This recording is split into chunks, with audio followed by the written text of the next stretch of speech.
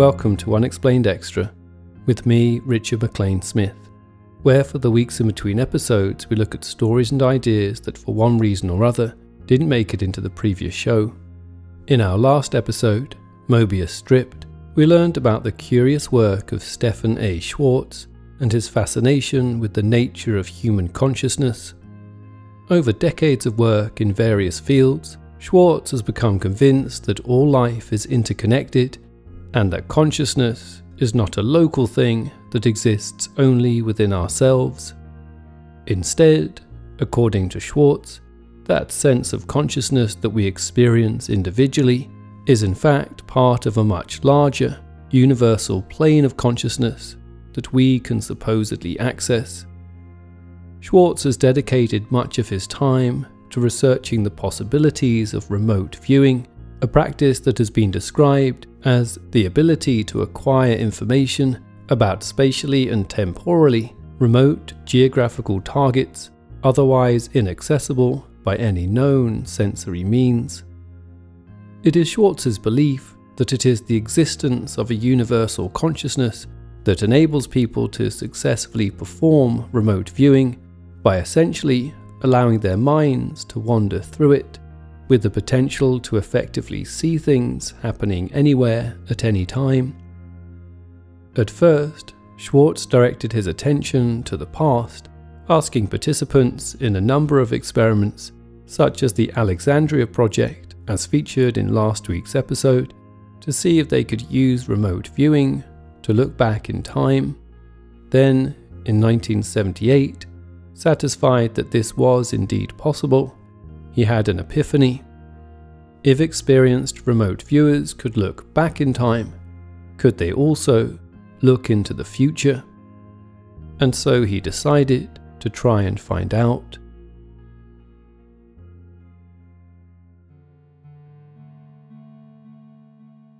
Throughout the late 1960s and 70s, Stephen Schwartz occupied a number of roles within the American geopolitical community. At some point in the 1970s, the US Secretary of Defense at the time and the president of the Massachusetts Institute of Technology invited Schwartz to take part in a committee they were putting together under the label Innovation, Technology and the Future.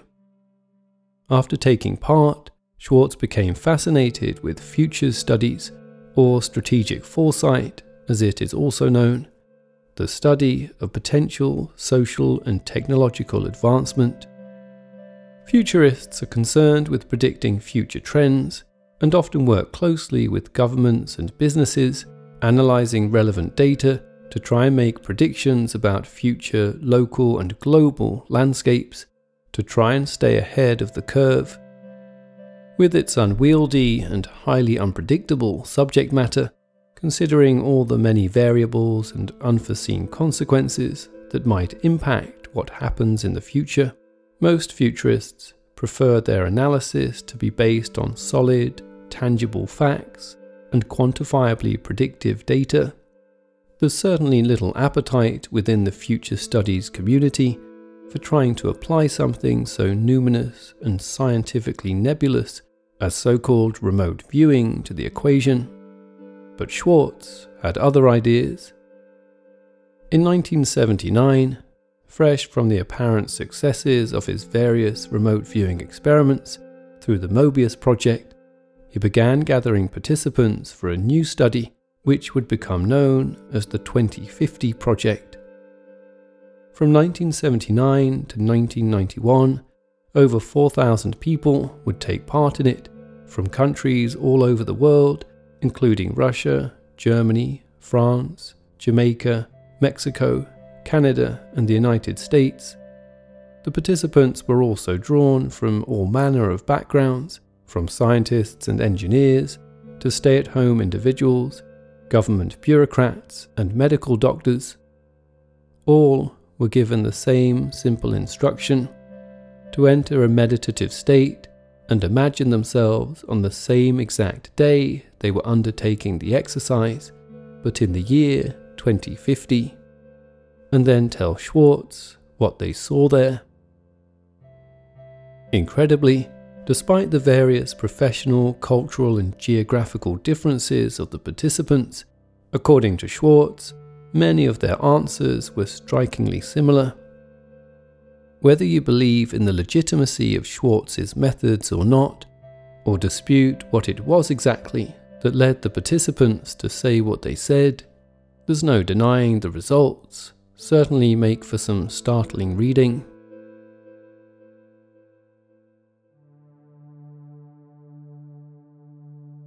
With the test subject placed in a comfortable setting, Stefan would wait for them to enter a meditative state and then invite them to try and send their mind into the future.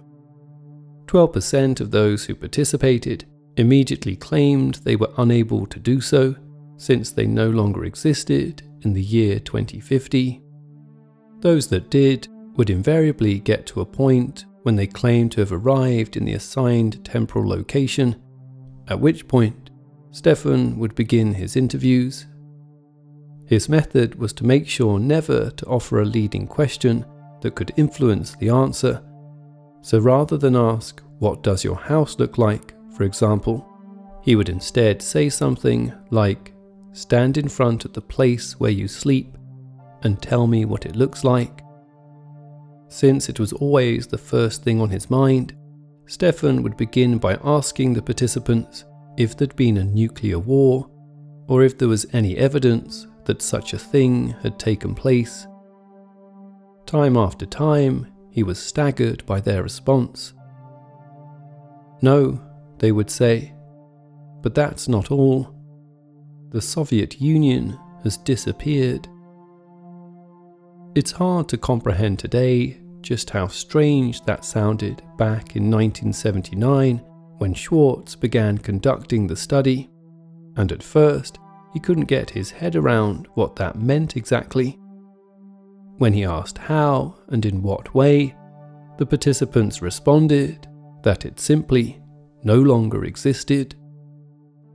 Rather than making the world a safer place, however, as Schwartz had hoped, according to the subjects, the disintegration of the Soviet Union had led to a far less stable world, prone to increased incidences of terrorism.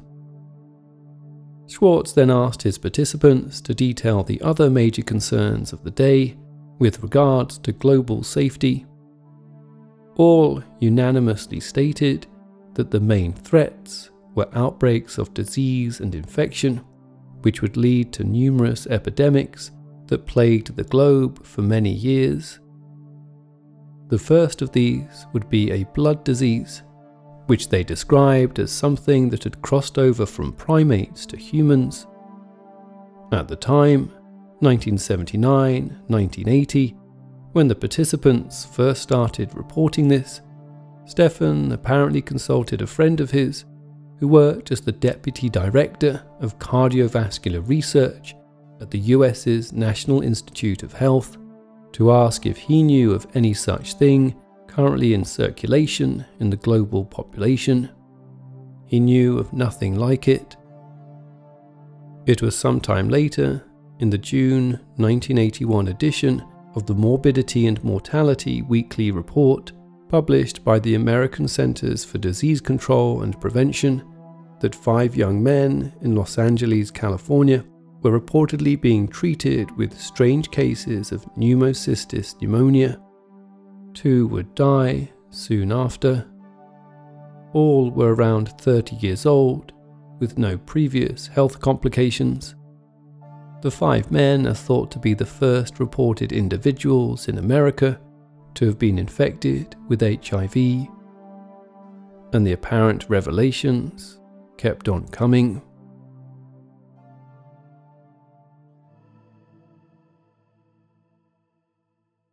When Schwartz asked his participants, again back no later than 1991, but most from 1979 and the early 80s, how people travelled, the response was again surprising.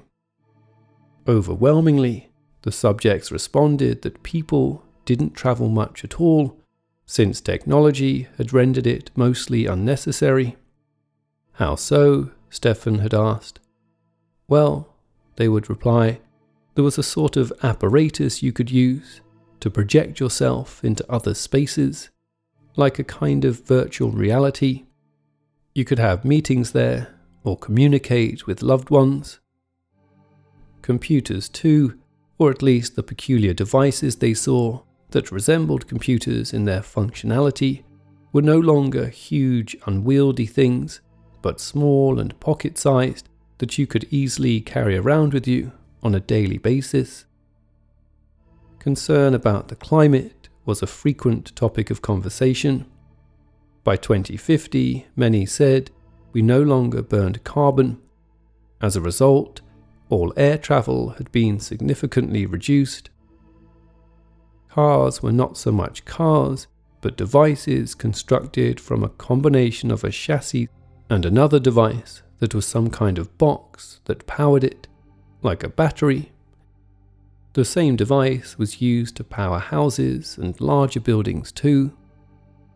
A much changed climate had also apparently left many coastal towns underwater, and in places where the temperature had become too hot to exist in the ways we're used to, large domes had been built to regulate the climate inside, much in the manner, say, as Dubai's Mall of the World project, which was first proposed in 2016.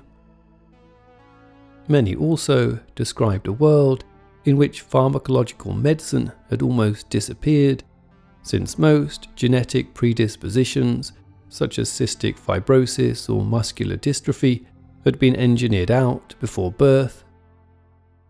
As for governments, they still existed, but the processes of power were much changed and much more devolved. In the US specifically, although a federal government was said to exist, most power was exercised by the states or larger bioregions that had vested ecological reasons to keep their policies aligned. All in all, they said the global population was much smaller, and cities had become relatively smaller too, with people choosing instead to live in communities or communes with others who shared their values and interests. This in turn had led to a hardening in tribal attitudes, since people tended to travel less and mix with other people outside of their chosen spheres of interest. Despite the increased polarization and entrenched views, many participants nonetheless reported that 2050 was a world in which gender imbalances had been largely eradicated, but one in which there'd also been a complete shift in the way that gender was defined. This comprises only a fraction of what Stefan Schwartz gleaned from his research. You can find out more by searching the 2050 project online. Thank you to Diane Hope for suggesting this week's story. Unexplained, the book and audiobook, featuring stories that have never before been featured on the show, is now available to buy worldwide. You can purchase from Amazon, Barnes & Noble, Waterstones, among other bookstores. All elements of Unexplained, including the show's music, are produced by me, Richard McLean Smith. Please subscribe and rate the show wherever you listen to podcasts, and feel free to get in touch with any thoughts or ideas regarding the stories you've heard on the show. Perhaps you have an explanation of your own you'd like to share. You can reach us online at unexplainedpodcast.com, or Twitter at unexplainedpod, and Facebook at facebook.com/unexplainedpodcast.